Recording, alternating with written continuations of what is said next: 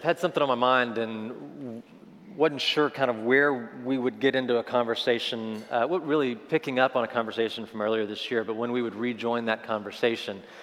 And I think that we're going to have some opportunity to do another Culture-Wise soon, talking about the secularization of the church in our day and our country. But I think to some degree, we've gotten used to, or we're getting used to, the idea that the kings of this world, culture, politics, education, entertainment, that they all got together. They had a convention of some sort, and we weren't invited to the convention.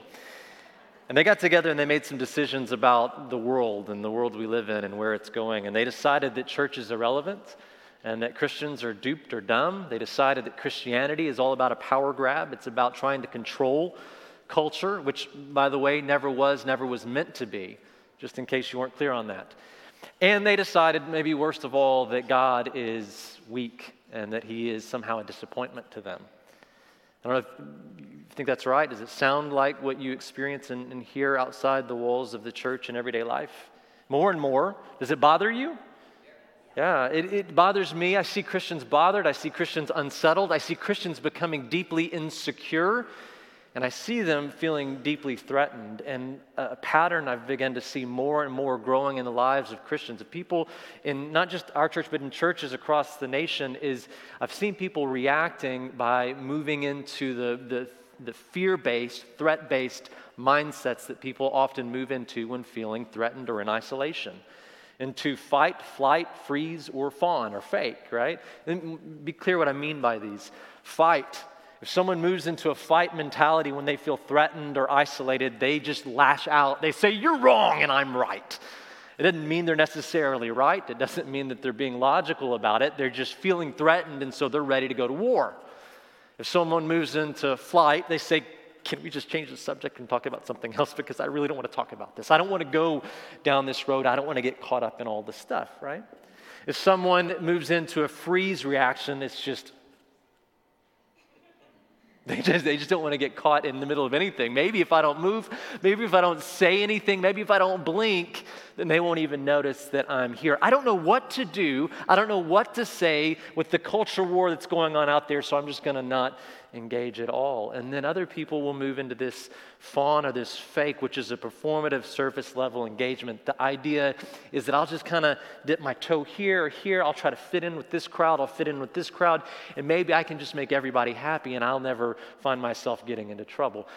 I wonder this morning if you could see yourself on a normal day, like just an everyday Tuesday, if you could find your typical self defaulting into one of those four: fight, flight, freeze, or fawn. I wonder if you can see that. Maybe if not, at least like me, you can admit, you can confess, if I don't go there all the time, that I have gone to at least one or all of them at some point. And I certainly see people all around me moving into those reactions based on feeling the pressure of culture around them. Now, give you a heads up where we're headed this morning. None of those, not fight, not flight, not freeze, not fawn, none of those are the appropriate Christian response to the feeling of that come with secularization, or the feelings that come with feeling isolated or threatened, or at least feeling like we're out of favor with the kings of this world. But instead, rather than fight, flight, freeze, or fawn, Christians, listen, we must know so well the wonder of Jesus. So deeply and so personally that we feel secure in him even when we're threatened by them. And that our response comes from deep within. It's an undisturbed presence of joy. And which, by the way, if you want to talk about helping people to understand the hope within us, being consumed with an undisturbed presence of joy is the most winsome, most reasonable defense we can give for the hope that lies within our souls because of Jesus.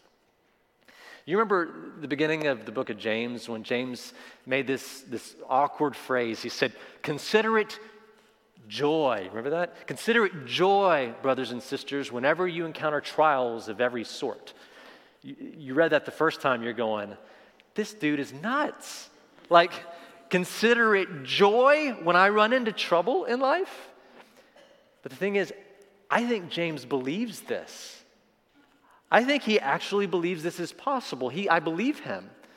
And I believe that James is somebody who actually experienced this in his life. And so he was writing to other Christians to say, look, this is a possibility for you. Consider it joy when you encounter trials of every sort. The question is, how did he get there? And how did he find that place? And how can we find that place? And our psalm this morning will help with that. Grab your Bible and turn to Psalm 48. I think it will help with this. It's a psalm that takes a really good look at God, at who he is and what he's really like. It takes a really good look at God's city, the city of Zion. And remember, this summer, what we've learned already is that Zion in the Bible isn't simply a place. It's not just about geography on a map, but Zion is the place that God dwells. And we learn throughout the Bible that God dwells with his people by his Spirit and through his Son, Jesus Christ. 1 John 4 says, whoever confesses that Jesus is the Son of God, God abides in him and he abides in God. 1 Corinthians 3 asks the Christian, do you not know that you're a temple of God and that the Spirit of God dwells in you? So the idea that the Bible teaches is that if you are in Christ, if you're a Christian, you are the city of Zion because God dwells with you. You are a city, you're a citizen of Zion. So then what makes the city of Zion, what makes the citizen of the kingdom of God secure when we feel threatened? What makes us feel secure even when the world around us is growing in intensity in its pressure against us? And the answer has always been and will always be, God alone makes us secure. God makes us secure. His presence, his person, his character, his nature, his protection, his greatness. And this psalm will look at all of those things. In fact, as I started reading this psalm, it kind of moves in three scenes. The first scene is a picture of God walking in his city, Zion. He's walking, he's a great king, and he's moving through his city. The second picture is the enemies of God, the kings of the world, those who would say that God is weak and that he is a disappointment and that God's people are foolish. They assemble together and they come to the city, and some things happen when they come and get a look of God and Zion. And then the third picture is of the people of God in reflection on their relationship with God and on the great and wondrous deeds of God. And I want to look at the three parts of this psalm, and I want to try to understand what the psalmist teaches us about how to be grounded in the midst of times that are changing and challenging or when you feel threatened. So here's Psalm 48, verse 1. Listen to this. Psalmist writes, great is the Lord and greatly to be praised in the city of our God, his holy mountain. Beautiful in elevation, the joy of the whole earth is Mount Zion in the far north, the city of the great king. God in her palaces has made himself known as a stronghold. For lo, the kings assembled themselves, and they passed by together. They saw it. They were amazed. They were terrified. They fled in alarm. Panic seized them there, anguish as of a woman in childbirth. And then the psalmist turns to God and says, you, with the east wind, you break the ships of Tarshish. And then he says to the people, as we have heard, so we have seen in the city of the Lord of hosts, in the city of our God. God will establish her for how long? Forever. Let's pause our reading right there. This psalm makes the point that the presence and the protection of God is what makes the person of God secure no matter what trials may come. And the psalmist bases this not on some sentimentalism about religiosity. He bases it upon a view of God in which he sees God as exceedingly great among all things on the entire earth. Now, he uses this word great a lot, and I think that word can be confusing for us because in our world, a lot of people claim GOAT status, the greatest of all time, and there's arguments about who is the greatest of all time, the GOAT. If you think about basketball, a lot of people, and they're wrong, but a lot of people think LeBron is the GOAT. But he's not better than Jordan. And I even made a case a few years ago on this stage saying he's probably like fifth or sixth because Magic is better and Larry Bird is better. So is he the GOAT? Was he the GOAT? Will he ever be considered the GOAT? I don't know and I don't care, but he's not, right? Tom Brady moved to football because more of you are football fans. Tom Brady's got to be the GOAT because he has the most rings, and yet Aaron Rodgers is the GOAT because he's the best who's ever played the position, right?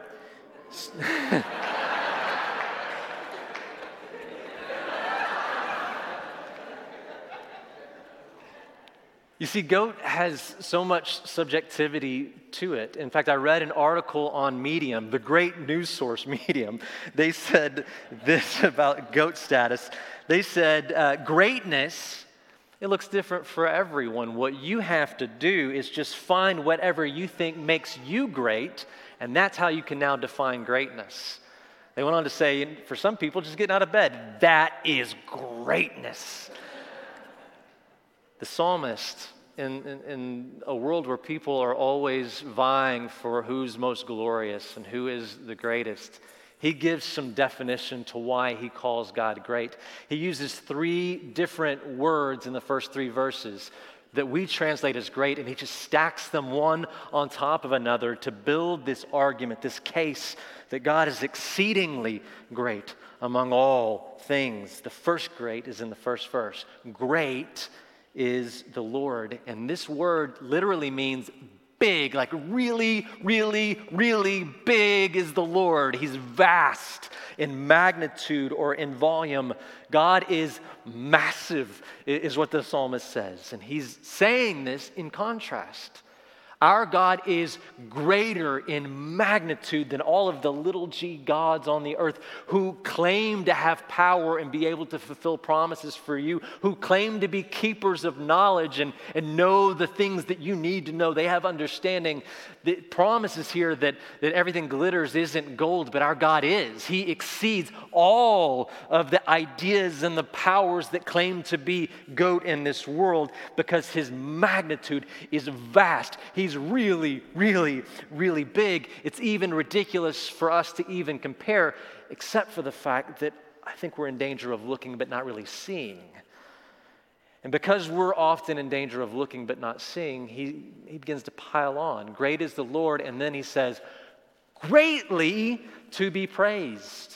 And this word greatly, the Hebrew word it literally means muchness, like a lot, fully to be praised with full force and full intensity. Like he is so big, it warrants an equally big and powerful response from us. Maybe we're in danger if we don't fully worship God like this, fully praise him with all of our being and all of our might. We're in danger of looking but not looking carefully.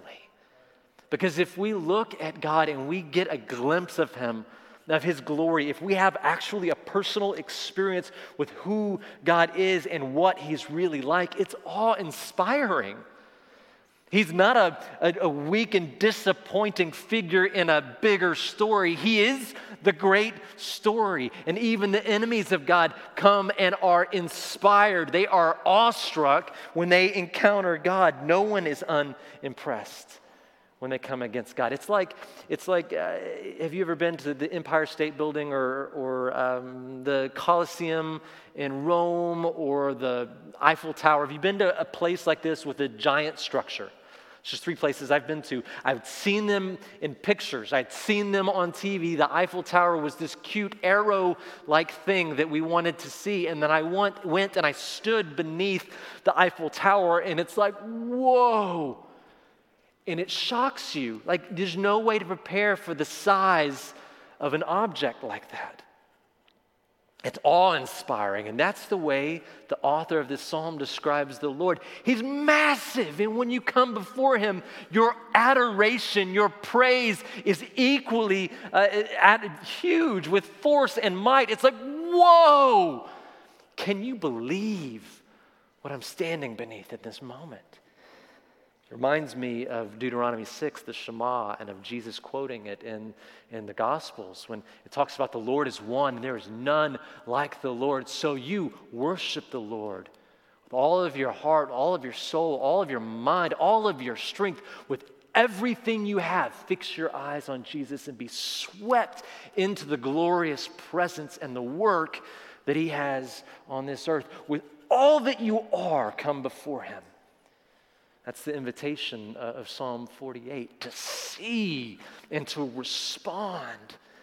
And there's a third great here. It's another Hebrew word. It's in verse 3. It says the great king is there. And it's in reference, this word is in reference to like an awe-inspiring quality, a majestic, royal, lush quality. This king is majestic. This king is awe-inspiring. When you just look at him, you go, oh, he is good.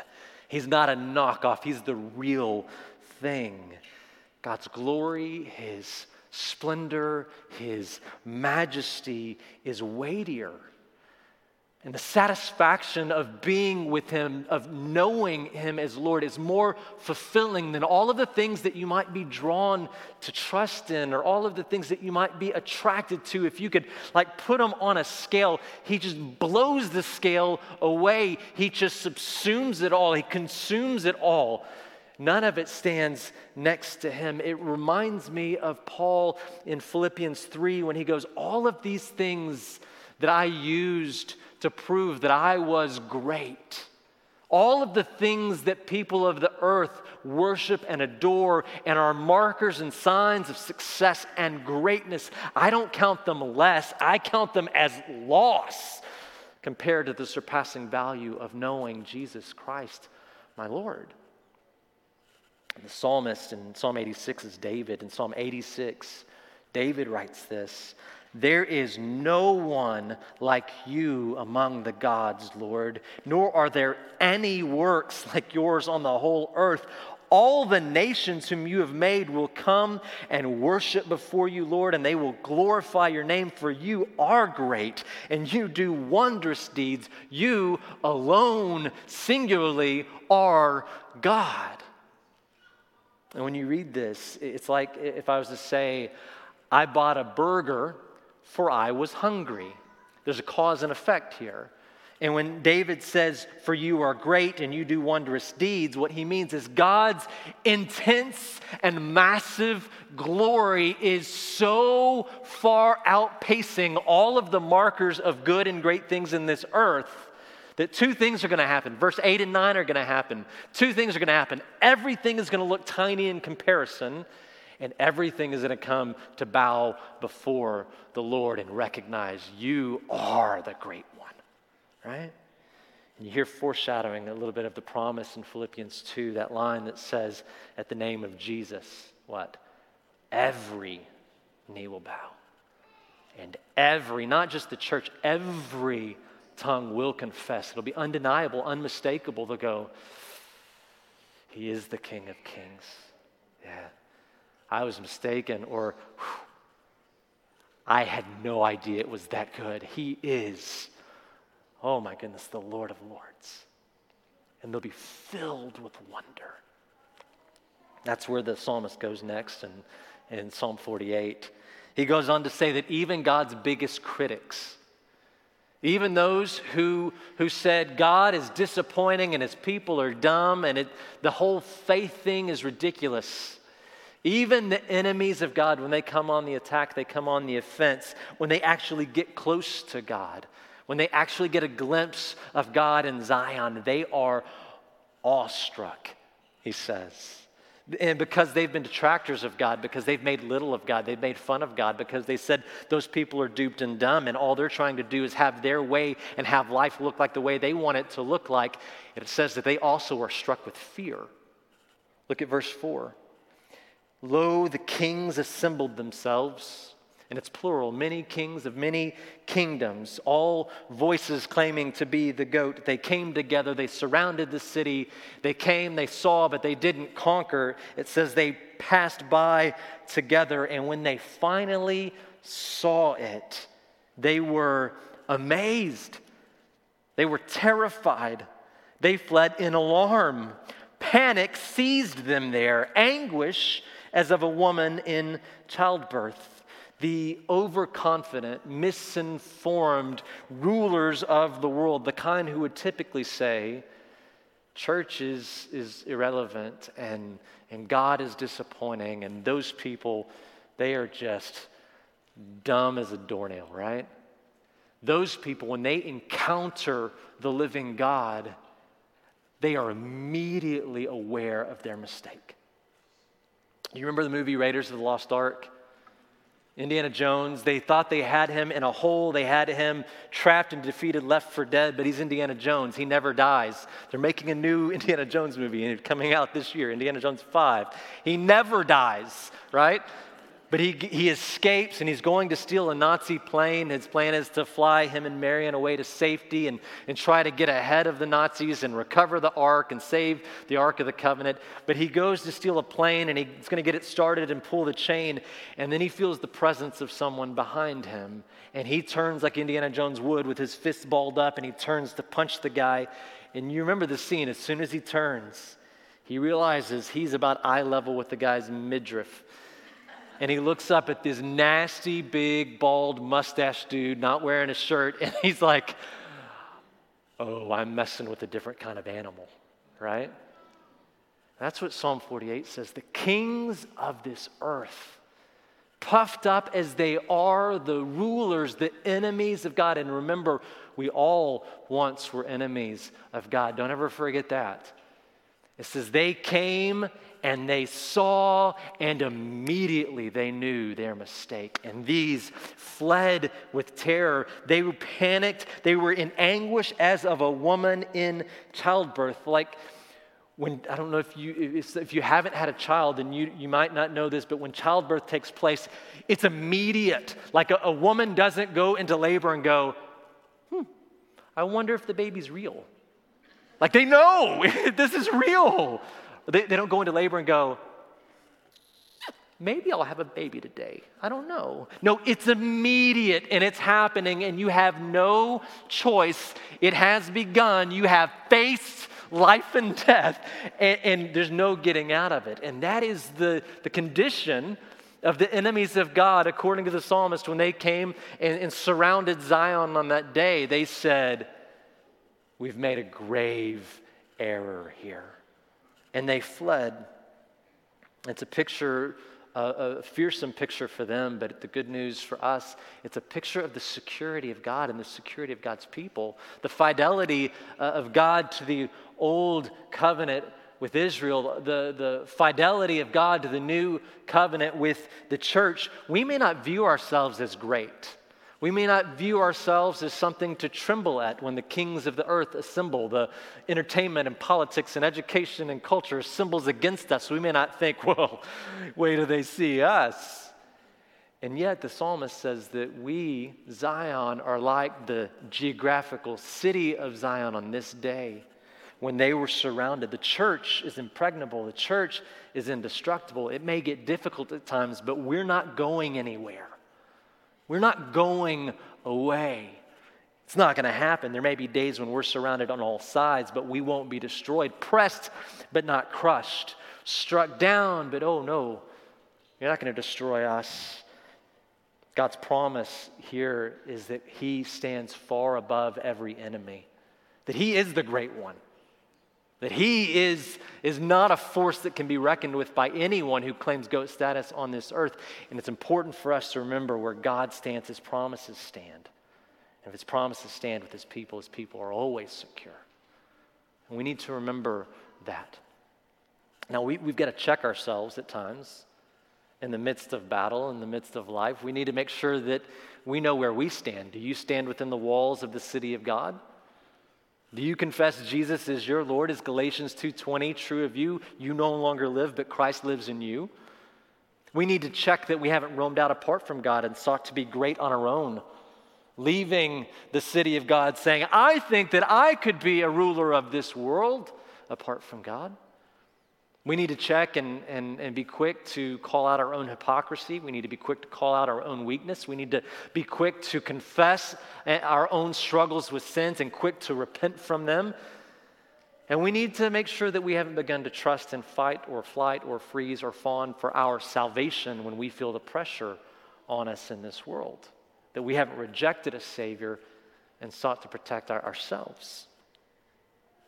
Don't underestimate what God has ordained for His people, because if God has ordained it, it's sure that it will come true. Look at verse 8.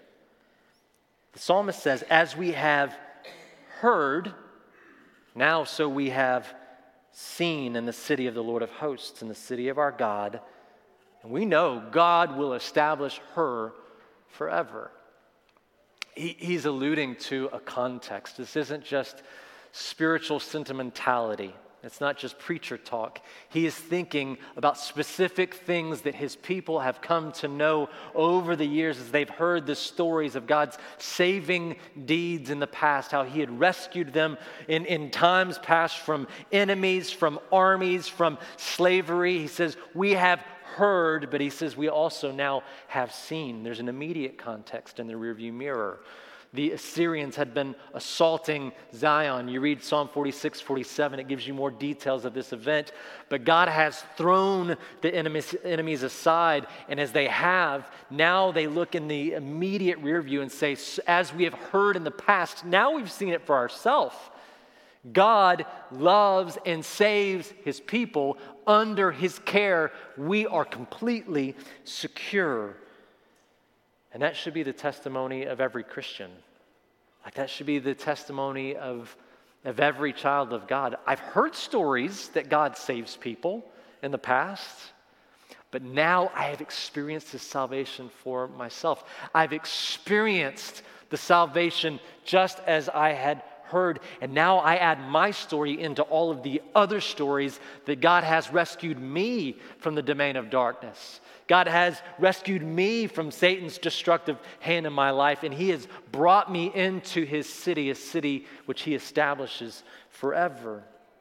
The psalmist reflects on this, and his reflection causes the people to reflect. Look at verse 9.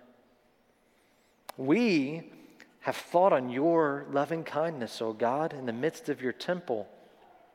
As is your name, O God, so is your praise to the ends of the earth. Your right hand is full of righteousness. Let Mount Zion be glad. Let the daughters of Judah rejoice because of your judgments. Now, I think what this is telling us is that we're to be a thoughtful people. I don't mean thoughtful as inconsiderate. Yes, we should be considerate. But what I mean is we shouldn't be so thoughtless as to personally experience, to see, to hear, to taste the wonders of God and then let them melt away into forgetfulness. We should be thoughtful on them. We should return to them often. Instead, we should meditate on God's loving kindness and his surpassing greatness as we've read about it in the past and as we've experienced it for ourselves. We have to gaze upon him again and again, his works with clear eyes and not be glazed over so that we don't misinterpret any moment that we're in. Picked up a book a couple weeks ago. Lindsay is reading it ahead of me. I've just got the introduction in, but immediately I marked something. I thought this was a really helpful illustration. The book is called Confronting Christianity. The author is Rebecca McLaughlin, and she made this observation. She said, often when we observe from a distance, we misinterpret. Look up at the night sky and you will see much darkness, but train a telescope on the blackest patch and 1,000,000 galaxies will explode into view. Do you see where she's going there? See, the critics critique from afar, right? The haters hate from a distance, and they've misinterpreted the Lord. They haven't understood he is great. They said, he seems a little weird and kooky, maybe a little weak or disturbed. They've critiqued from a distance. They've misinterpreted the Lord. They've misinterpreted his will. They've misinterpreted his people. They've misinterpreted the life that he promises through his son. But when they come close, the psalmist says, when they came close, God gave them a picture and they saw, and it was devastating to them. And you and I, we've got to be careful that we don't become accidental opponents of God by not fixing our eyes on Jesus, by not looking into his glory and his goodness and his greatness and having our eyes glaze over and look into every other thing that glitters in this world and become convinced that he's not that great after all. The psalmist says, we've thought on your loving kindness. Verses 9 through 11, it just spawns praise. As I see you, as I think about your good and great works and your faithfulness to your people again and again and again, we can't help but see and speak of your greatness to the ends of the earth. We'll carry the stories of your greatness. They'll be on our lips. Verse 10, as your name is great, as it's powerful, as it's wonderful, as it's full of glory, as great as your name is, so will be our praises for you. We will carry them wherever we go. And he continues, your right hand is full of righteousness. Let Mount Zion, let the people of Zion be glad. Let the daughters of Judah rejoice because of your judgments. And they're celebrating that God always does the right thing, always. That's twofold, that God does the right thing and he always does it. That you can count on God, that he never strays from his character. You can always rely upon him. And the psalmist invites the people. Verse 12, go on a walk. Come out from your homes, walk around Zion, go around her, count her towers, consider her ramparts, go through her palaces that you may tell it to the next generation. For such is God, our God, forever and ever, and he will guide us until death. Remember the context. They had been assaulted by the Assyrians. God swept away the Assyrian army, but the people had been cooped up in Jerusalem for a while now with fear. They'd been isolating themselves. The noise from outside was loud. The heat was turned up with this foreign army banging on their walls. So it's time, the psalmist says, come out and look up, look around, count your towers. Guess what? They're all still standing. Consider the ramparts. Go through the palaces. It's unscathed, you'll find. It's magnificent. It was just a bunch of noise, but it did not hurt God or his city. So he tells them, go take a walk. Go take a look. While the pressure may have been on, while you may have felt surrounded, while you may have felt the entire world is against you, I want you to take an honest look.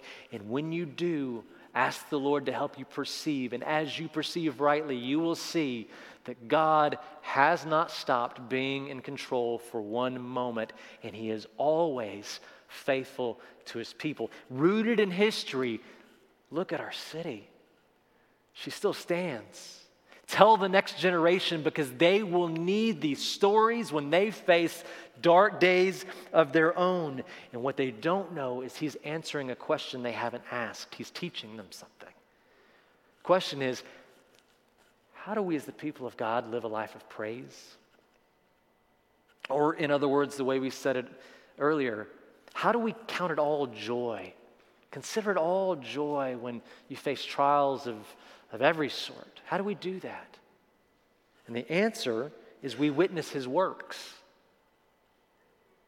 We look and we see the good and great things that he has done, and we teach our hearts to depend on the faithfulness as we've seen it again and again in our lives. Maybe we should spend as much time reading our Bibles and reading the stories of God's faithfulness to his people as we spend watching the news.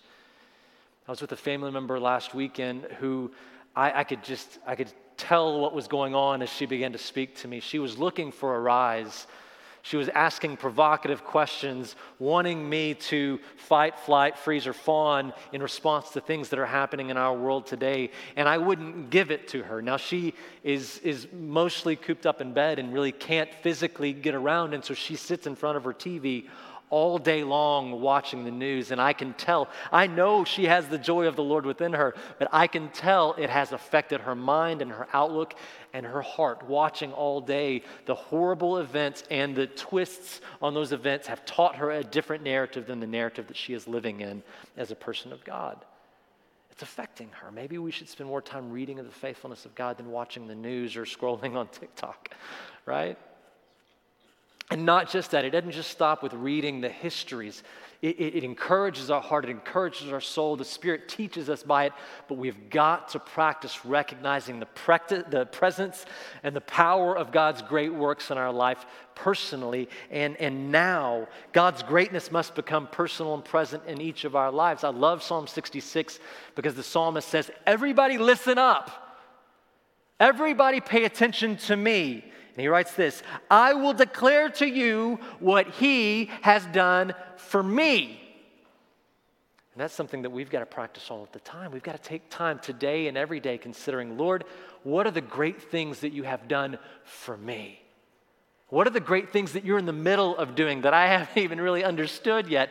Lord, what are you doing in my life? Because you have promised you're faithful. I know that you're good. I know that you work all things together for those who love you and who are called by your name. So Lord, and if you don't see it, Lord, help me to see and perceive the great things that you are doing because I believe. Lord, just help my unbelief. You know, you can do that. You hear a Christian brother or sister, you hear a pastor say, oh, you need to take count of the great things that God is doing, but you go home and you go, man, I don't even see any of the great things because this has happened and this has happened and this has happened and I haven't even felt a word from the Lord in a long time. It's just like quiet. You go to the Lord and you say, God, I believe, but help my unbelief. Help me to see and perceive the things that you're doing that I may praise your name, and he will open your eyes and he will open your heart.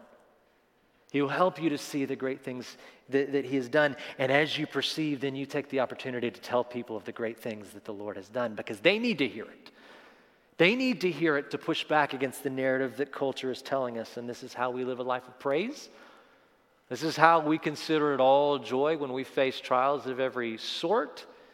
We witness the works of God in the past and those that he's doing now, and we speak of them. We speak of them to each other. We speak of them to those who don't know him because God is great. He is greatly to be praised, and his son, Jesus, is the King. How many of you have sat at a red light and you're tired or you're distracted? How many of you have been in a moment where you sat at a red light, you're at the front of the line of cars, and you're looking, but you're not really paying attention, and the light turns to green, and though you're looking, you haven't noticed.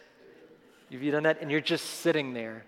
And you can even be staring directly at it, and it's changed, and nothing in you has said go until somebody honks the horn and gives you some sign language, right? That's what it means to look and to not see.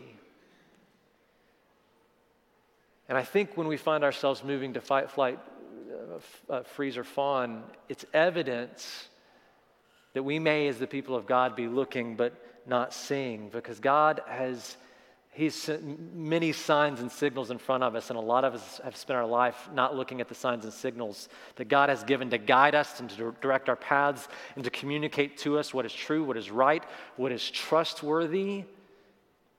We look, but we don't see, and when we do that, we fall into these baser responses that have in them no promise of peace, no promise of purpose, no security, no life in them. We fight usually because we're afraid or confused. So we go, well, you're wrong and I'm right. And one, we're probably not right, and two, we're not helping anyone. We move to flight, we go, well, just let's not talk about those things. We don't talk about politics or religion at the table. That's the rule, right? We don't talk about those things. Let's just not deal with it. We freeze because I don't know what to do. How many of you feel like that? I don't know what to do or say with things that are happening in our world right now. Or we fawn. Again, what I mean is we go, I'm not going to really be real with myself, with the Lord, with anyone. I'm just going to try to be a chameleon and survive and blend in. If you find yourself moving into one of those baser patterns, by the way, doesn't that look more like the enemies of God than the people of God, those responses? Those who've truly seen him? If you find yourself moving into those baser patterns, I want to give you a gift this morning. It's not from me, it's from the Word of God. If you find yourself moving quickly to fight when you feel threatened, I want you to memorize Deuteronomy 3:22. Do not fear, for the Lord your God is the one fighting for you. If you find yourself in the midst of secularization, in the midst of the rulers of this earth that say you are dumb and duped and your God is weak and the whole church thing is irrelevant and silly, don't fight it. Memorize this. The Lord your God is the one fighting for you. Be consumed with what he's doing. Be consumed with him and allow him to lead you. If that's not you, if you're not a fighter, maybe you're a flighter. I don't think that's a word. If you're a flighter, check this out. Be steadfast, immovable, always abounding in the work of the Lord, knowing your toil is not in vain in the Lord. 1 Corinthians 15:58. Memorize this. You memorize all kinds of things. You know the gas prices, you know your stock tickers, you know sports statistics, you know lines from your favorite movies. You can memorize a couple of Bible verses, right? If you're somebody who freezes, and you're just like, I don't know what to do here, I don't know what to say, just don't notice me. God has not given us a spirit of timidity, but of power, and of love, and of discipline. If you are the dwelling place of the Holy Spirit, how can you not have power and love and discipline? Do not be afraid. And if you're a person who goes, I'm just going to try to fit a little bit everywhere and not stand out, Proverbs 28:6 says, better is a poor man who walks in his integrity than a rich man who is crooked in his ways. Ooh, right? You can take a picture of that. You want to put all four of them up? If you want to hang on to that, memorize these verses. Allow the Word of God to fight back when you move into baser responses that are not rooted in Him. Now, Psalm 48, what it teaches us is that the people of God, the church, Zion, is inextricably linked with God Himself. We cannot be separated from Him, right? If God is for us, who can be against us? Our destiny, our future, as well as our history, is rooted in who He is. And knowing that this God is our God, this great one who is greatly to be praised is our God, should give us a sense of peace when we're under attack, or when we feel threatened or out of favor with the kings of this earth. It should give us a sense of purpose when it reminds us again and again to be swept into His great cause of spreading His great fame throughout the earth. And it should give us a sense of belonging if we're feeling more marginalized or isolated in various, spheres we run in. It should give us a sense of belonging, that we belong to a city, the city of God, the city of the great King, which will endure forever. Let's praise God for that in prayer. Would you pray with me? Lord, we need encouraging words like this. We're so grateful that you've given us your word, the Bible, that we might have encouragement for things that we're facing right now. And as the people of God in ancient times were physically surrounded by the Assyrians, you took care of your people. You provided everything they needed. You protected them. And it wasn't even by the strength of your arm. It was by the awesomeness that you are. The kings of the earth got a real picture, and they bowed, they broke against you. And God, I pray that we wouldn't be a people who have said we saw God and then we forget your greatness. Help us to encounter you in such incredibly personal ways that we can never forget the experience that we've had with you. May we celebrate together as the people in the temple in this psalm the great things you are teaching us and revealing to us when we gather, the words of truth that you're speaking into our minds and our hearts, that we would live in the narrative that you have written for us. We would understand the greater story that we live in, and we would live the life that you've called us to, that you've gifted to us in your Son, and that we would be a people who are not afraid. Even when crushed, we would know we will not be crushed. Even if culture tries to strike us down, we would remember, no, we will not be destroyed because you have established a city forever. We are your people. Not for our greatness, not for our status, but for your glory. For your great glory, we grab onto that. Citizens of Zion. And we boldly declare, in your favor, in your care, in your presence, we are indestructible. Help us to walk in your ways, to enjoy the path of light, and help us to be a people who speak of your greatness with intensity, with all of the joy of our heart, that more and more would be welcomed into the city. For the day, Jesus, that you return, we wait with eager anticipation for the day when every tear is wiped away and there is no more trouble and no more pain. And for that, we wait and we celebrate. In Jesus' name.